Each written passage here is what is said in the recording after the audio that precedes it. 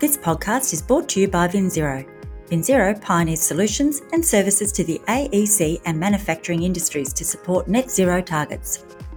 Visit vinzero.com to learn more about how organisations design, build and solve through digitalisation. From VinZero to you, welcome to our Think Future podcast series. Each week we'll share conversations with industry leaders from around the world to find out how they're thinking future. Subscribe to VinZero Think Future for access to more episodes, interviews and profiles. The American Wood Council, AWC, is the voice of North American wood products and represents some 86% of the structural wood products industry. As the building industry comes under scrutiny for its contribution to carbon emissions, turning to natural resources is providing a sustainable solution for the built environment. We're joined today by Rachael Jamison, Vice President, Markets and Sustainability for AWC, to explore the role of wood and mass timber in supporting the journey to net zero. So Rachael, according to a recent United Nations report, the materials used in construction are responsible for 27% of building emissions. Lowering the carbon footprint in buildings, construction and renovations is critical to meeting climate goals. How can expanding wood use help? Yeah, that's a great question. And it's one that I think is really a window into a massive opportunity we have right now to transform the built environment from one that is negative from a climate standpoint to one that is positive. We don't have time to wait for new technologies. We don't have time to wait for new materials. Wood is delightfully a right now material. It's one that we have been working with in the built environment since we've been building. And it really offers three key opportunities in the realm of climate. The first, when you use wood in a building, you ensure that the forests that it's being derived from stay as forests. Keeping healthy markets for wood products is central to keeping our forests as forests and not seeing them be converted into other uses. The second is those trees that are growing in the forests that are then used in the built environment sequester carbon. You know, I always chuckle when I hear about innovative carbon sequestration technologies. Nature came up with one before we were on the planet, and it's carbon sequestration through photosynthesis, and trees do it brilliantly. And finally, all of that sequestered carbon, when it's put into a long-lived wood product, is stored in the wood product. Dry wood is 50% by weight carbon. All of that carbon that the tree pulled from the atmosphere. So you end up with a really elegant circular story of carbon in the built environment, one that engages both nature and our need to have places to live and work and play. So with the majority of buildings constructed using materials that produce higher carbon emissions during their own production, materials like steel and concrete, do you think that mass timber could become the building material of the future? Well, I think mass timber is in fact the building material of the past, present, and should have a larger footprint in the future. We're seeing studies come in. Perkins and Will actually just completed one looking at the embodied carbon of different scenarios at the design phase. Wood essentially comes in their study at 80% less embodied carbon in the structural materials than other structural materials do. So the capacity for reduction with wood in the commercial sector is profound. Increasing wood use to the maximum extent feasible in multifamily housing, low-rise, non-residential, and remodeling could result in a carbon benefit equal to about 21 million metric tons annually, equivalent to taking 4.4 million automobiles off the road indefinitely. So simply choosing to build with wood can really help mitigate across all sectors. That's amazing statistics. So what role can AWC play in supporting the adoption of mass timber? Yeah, well, AWC has been the lead in the United States on doing just this. We've done a tremendous amount of work to get mass timber, specifically cross-laminated timber or CLT, recognized in the States. AWC was fully engaged in the multi-year process of testing, research, and code development to gain recognition in the model codes for innovative mass timber. This process was robust and involved building and fire protection experts, building and fire officials, researchers from the Forest Products Lab at the U.S. Forest Service, and fire testing at a federal fire testing facility. The tests were conducted on a 2-story mass timber building, which exceeded the performance expectations of the current code requirements in all cases. This process ensured that mass timber in U.S. buildings meet the highest of safety standards and essentially paved the way for mass timber construction to be included in the national building codes. This inclusion, and this is fun and interesting just to demonstrate how safe these tests demonstrated mass timber to be, the inclusion was the first time in the building codes had recognized a new construction type in over 100 years. AWC currently works with code officials on the ground to provide technical assistance to states as they contemplate adopting the code that allows for mass timber. Some states have just adopted the mass timber element before adopting the full code. So we've done quite a bit of work, in ensuring that A, the materials have demonstrated safety, and B, that they've been integrated into the codes for folks to add to their suite of options. So can you explain why mass timber is so structurally sound? Yeah, so mass timber buildings are constructed, I think, to understand really how mass timber is made speaks to how the soundness of its structural integrity. They're created with large pre-manufactured, multi-layered solid wood panels that essentially can go into walls and floors, etc., that are 5 to 12 inches thick. When they're exposed to fire, as I talked about earlier, the outer layer creates essentially a natural char that acts as insulation, protecting the inner layers of wood and preserving the integrity still. In addition to the fire tests that I mentioned earlier that AWC was really deeply involved with, the government worked with our partner organization, Woodworks, to conduct live blast testing on mass timber as well. So we've really been working across the board in the US on putting mass timber in the worst possible situations that it can find itself in. And every time we do, it's showing up with resounding positive outcomes, exceeding minimum requirements. How does it create climate resilient infrastructure? So essentially what wood products offer are that circularity that I talked about earlier. Um, the resilience is both in the mass timber itself and also in the fact that it's encouraging continued work in our forests. So you have the need for continued thinning and active management of our forests to prevent some of the catastrophic wildfires that we have unfortunately been seeing in recent years. You also then have, as I talked about, the resiliency of the building material itself that I spoke to a bit earlier with regard to the char layer. One of the things that we talk a lot about at the American Wood Council is through the use of mass timber, what if we imagined a future where our built environment wasn't a drain on the natural economy, so to speak, but was in and of itself a bank, creating buildings that serve as carbon storage units.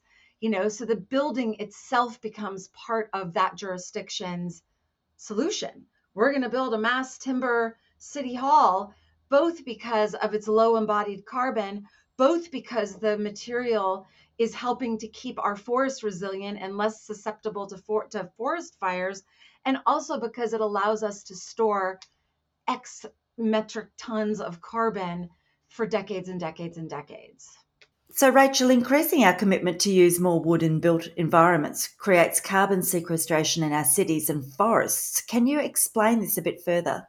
Of course. So I think it's important to really point first to the difference between sequestration, which is a verb, and it's something that trees actively do as they interact with the sun, and storage, which is what happens after that photosynthesis has occurred and the carbon is then stored as essentially the flesh of the tree. So when you're looking at using wood in the built environment, you're creating an opportunity to utilize the materials that are coming from forests that have sequestered carbon from the atmosphere, that have been emitted by any number of sources. So trees are really kind of the cleanup crew for all of the kind of carbon emitting processes in the world. They sequester the carbon, that those get harvested, moved into the building, where the carbon that was sequestered in the forest is stored for decades and decades and decades. Meanwhile, new trees are planted in the forest, starting the cycle all over again and pulling even more carbon out of the atmosphere. So there have been many supply chain disruptions across industry over the past 12 months. Are the supply chain issues any different when it comes to wood?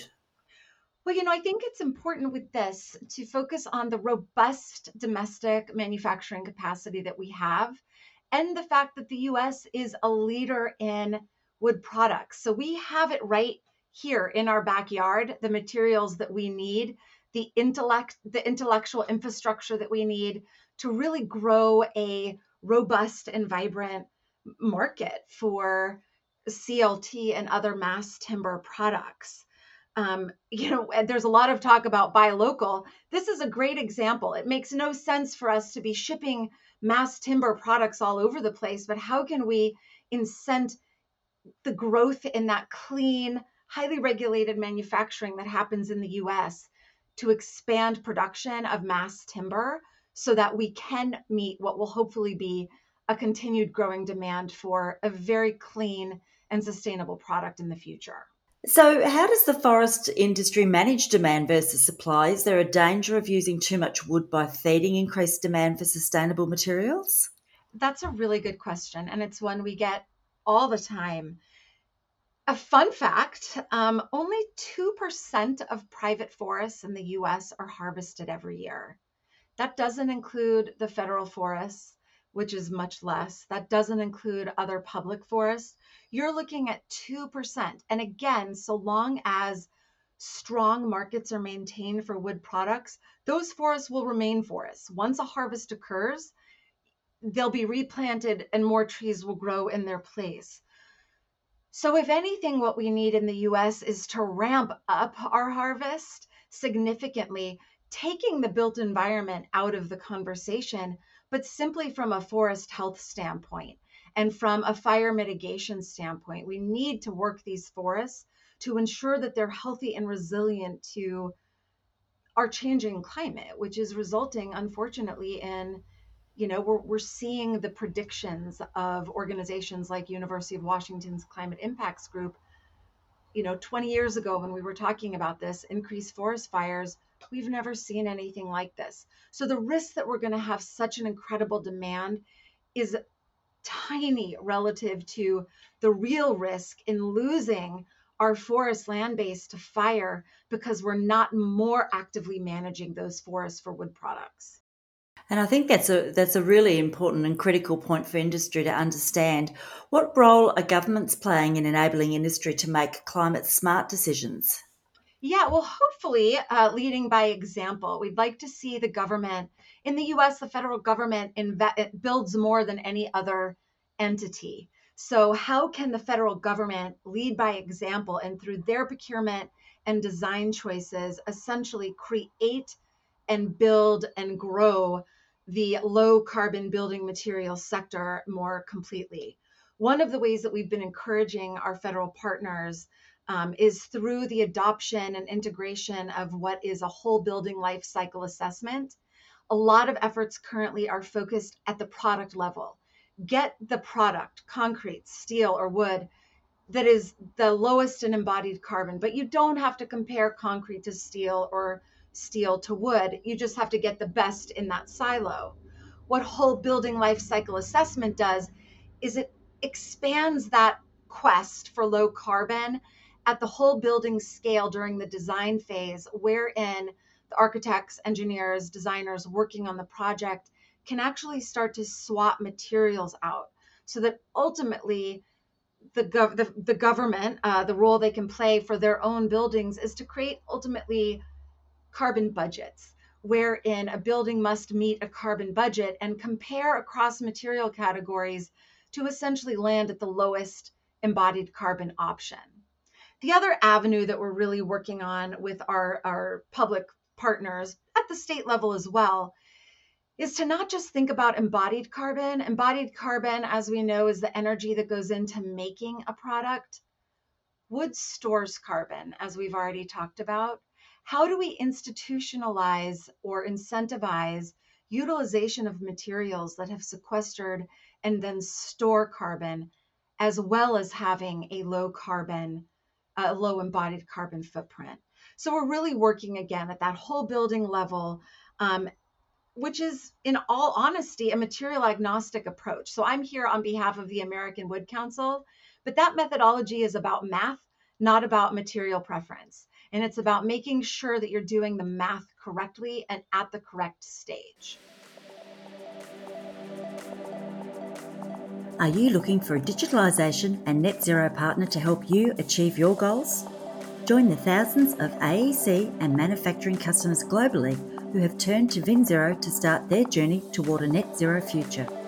With 32 offices around the world, VinZero can connect you to the right technologies and workflow processes so you can maintain your competitive position and increase profitability. VinZero has an industry expert to help you navigate the best pathway forward wherever you are on your digitalisation and net zero journey. Visit vinzero.com to find out more. So for project leaders or design professionals that perhaps are considering the use of more sustainable materials, such as wood, how do they find out more? Yeah, well, I think to start, American Wood Council is a tremendous resource. We have design guidelines, we have access to technical assistance, we have folks across the country on the ground willing to work with folks on understanding how code adoption can really foster allowance of the material to begin with. At that point, I encourage folks to reach out to another organization called Woodworks.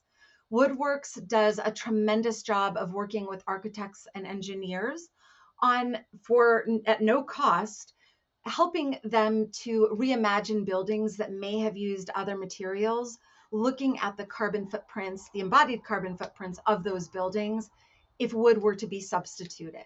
So they also have a large staff with regional points of contact for folks to reach out to and work with. Rachel, what role does the AWC play in supporting adoption of wood as a sustainable alternative, and who else are you partnering with? Yeah, so we do quite a bit of work in policy, which I've alluded to already. We've invested a tremendous amount of time and resource into data collection. This, as we look at the dire impacts of climate change that many of us are already experiencing, we need to make sure that whatever we're doing, whatever we're recommending, is supported with defensible, accurate, robust data.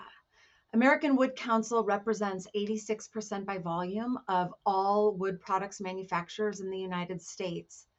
We have developed a data platform that collects life cycle data consistent with ISO standards around environmental product declarations for the entire industry, with the vision of ultimately opening that platform up to companies that aren't members, and so that we can land on data sets that are beyond statistically significant, so that as we contemplate potential reductions of material substitutions, et cetera, we're able to do it and have absolute certainty that the data that's underlying is accurate, robust, and representative. We're also looking at partnering not only with our traditional partners, Woodworks, folks that you would NAFO, National Association of Forest Owners, but also with NGOs who are working on forest issues. For example, the Nature Conservancy recognizes and understands the importance of wood product utilization, both for maintaining our forest stocks and also for the reduced embodied and increased stored carbon benefits in the built environment.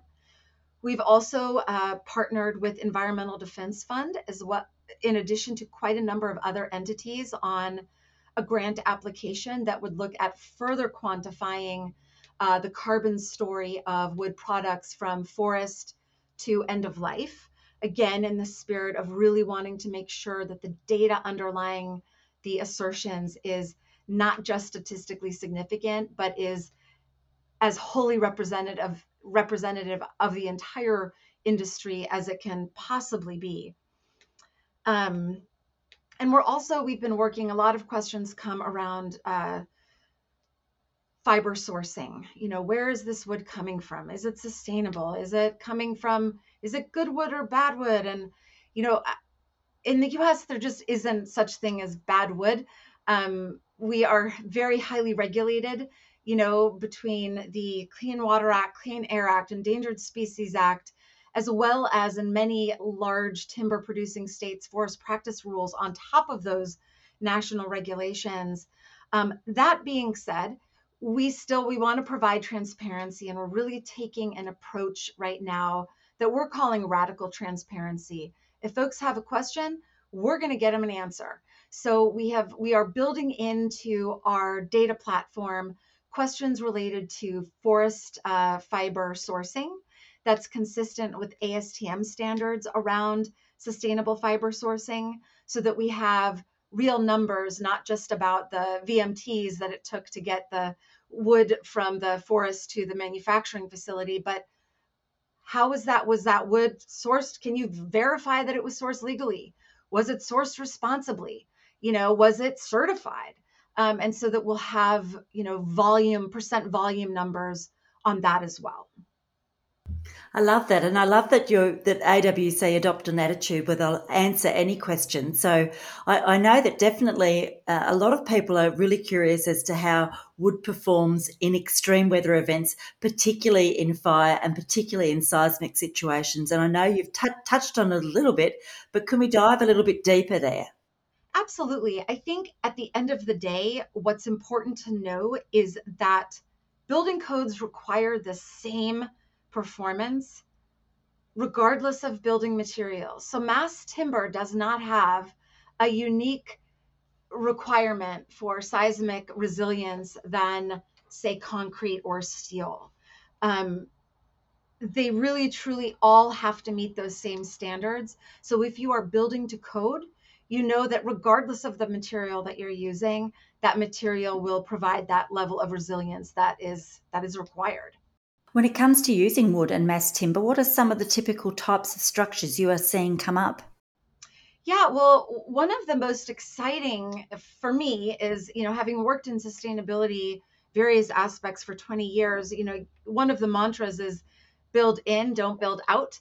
So we're seeing retrofits of added stories to buildings that may have, the first 4 stories are concrete and steel, and we're adding 3 more that are mass timber. And so that's really exciting. How do we reimagine our current building stock to meet the needs of tomorrow through major renovations utilizing that mass timber?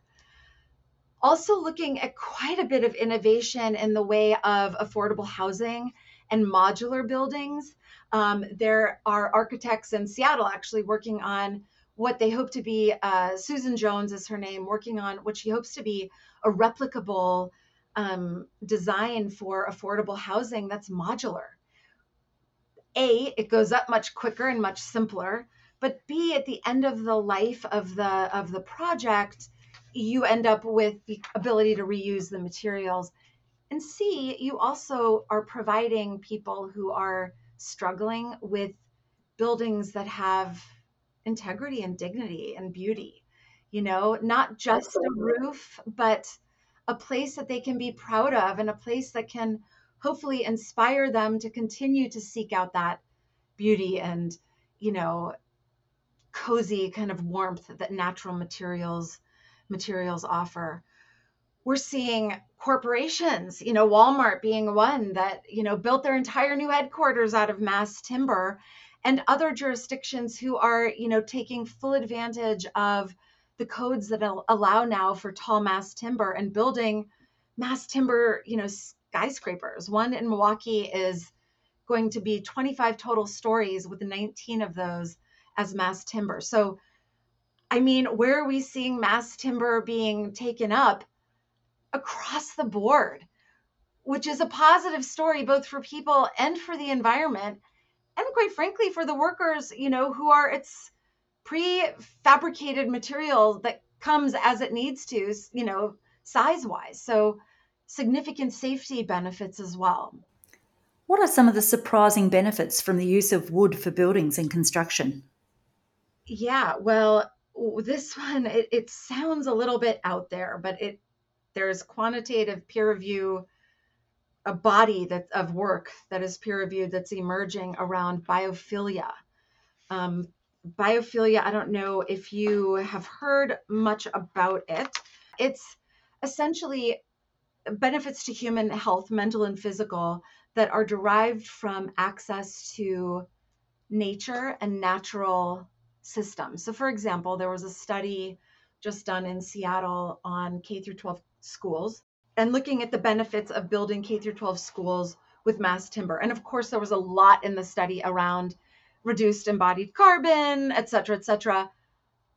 There's also an element of increased test scores, that the kids who were simply exposed to wood grains, it does something, I think, to the human spirit, for lack of sounding kind of really far out there. There are other studies that say sick leave on average 11 hours less per year, when folks are in buildings that have natural materials like wood. There was a Human Spaces global study of 7,600 workers across 16 countries that found that, quote, employees who work in environments with the natural elements report a 15% higher level of well-being, are 6% more productive, and 15% more creative overall. So you put people in a mass timber building, you get better outcomes for kids, you get more productivity from your workers, you have folks calling in less. Yeah, and there was another study out of BC, British Columbia, that said that the sympathetic nervous system, i.e. stress, was reduced. So, in addition to the carbon story, building with natural materials, it makes sense as organic animals ourselves, but we're seeing data come forward to support that, which for me was new and has been quite exciting. Like, oh my gosh, what if affordable housing was in and of itself a social service when built with mass timber? What a great story. Right? Giving these kids and these families an opportunity through the structure that they're living in to create better outcomes for themselves long term. And are there any specific construction benefits from adopting the use of mass timber? Yeah, one of the most compelling is the reduction in construction time. Estimates are 15 to 20% faster than conventional buildings. They show up, um, the mass timber shows up and is really ready to be placed, secured, and moved right on to the next piece. There was a building in DC that we toured a number of months ago, and the contractor was astounded and estimated multiple weeks in saved time through the specification of mass timber, as well as not having as many material challenges, i.e., having to refabricate, et cetera, to make sure that everything fits. He said it was like putting not even a 1,000 piece, but a pretty simple puzzle together. Absolutely. So you've got a lot of excitement, you've got a lot of passion for the work of AWC. When you think future about your industry, what is it that you're most excited about? Yeah, so my excitement is real. I always say to people, we don't end up in this sector by accident. We end up in this sector because we ourselves passionately love wilderness and nature, and recognize that using the products that nature provides us, again, linking back to that biophilia, it feels good. So, where do I see the future of our work?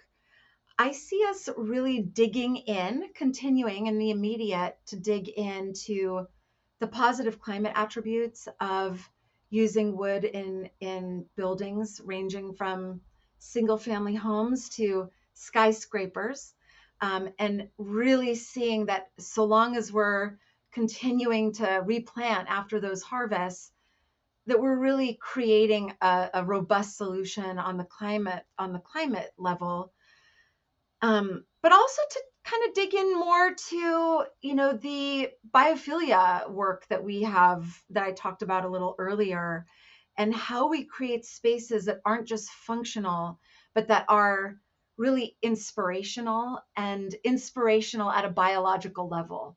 So not, a quote on the wall that makes us feel good, although those are wonderful, but that the spaces themselves become, speak to our physiology, as we're starting to see, and create, kind of some of the maybe more compassion or kindness, or, the attributes that make our species, that highlight the wonderful aspects of our species through our buildings. Certainly, the International World Building Institute are doing some great work in that regard, in terms of seeing the combination between focusing both on well-being and environmental or sustainable aspects in buildings, and the actual result that can have on human capital and human performance. It's quite fascinating. Well, and I think it's the future, and it gets back to that concept that wood is the product of the past, present, and future, right? So we have innately wanted to go to natural places. Most people feel good when they're around trees, when they're in nature. So let's build that into our structures and, kind of reverse some of the more negative. Maybe I'm being overly hopeful here, but, let's create those spaces that foster kindness and ease. Absolutely, I love that. Rachel, it's been a great conversation. Thanks so much for sharing your insights into the use of mass timber and the use of wood in the as-built environment. And I would love to have you back at a future time to talk about some of the amazing new structures and some of that affordable housing that's coming to fruition in the future. I would be honored to come back. Thank you so much for having me, Anthea. This podcast was brought to you by VinZero. VinZero help the AEC and manufacturing industries keep pace with digital change and achieve their technological and sustainability leadership goals. VinZero is a company that cares about creating and building a better world. Together, we are working with industry and environmental experts, providing forums and platforms through our VinZero Think community to create conversations that matter to our future generations. We invite you to join in the conversation and participate in our Think community. Like and subscribe to Think Future to stay up to date with the latest innovations and conversations as we take AEC and manufacturing around the world closer to zero. You can download our podcasts at vinzero.com or from your favourite podcast platform. From VinZero Think Future, thanks for listening.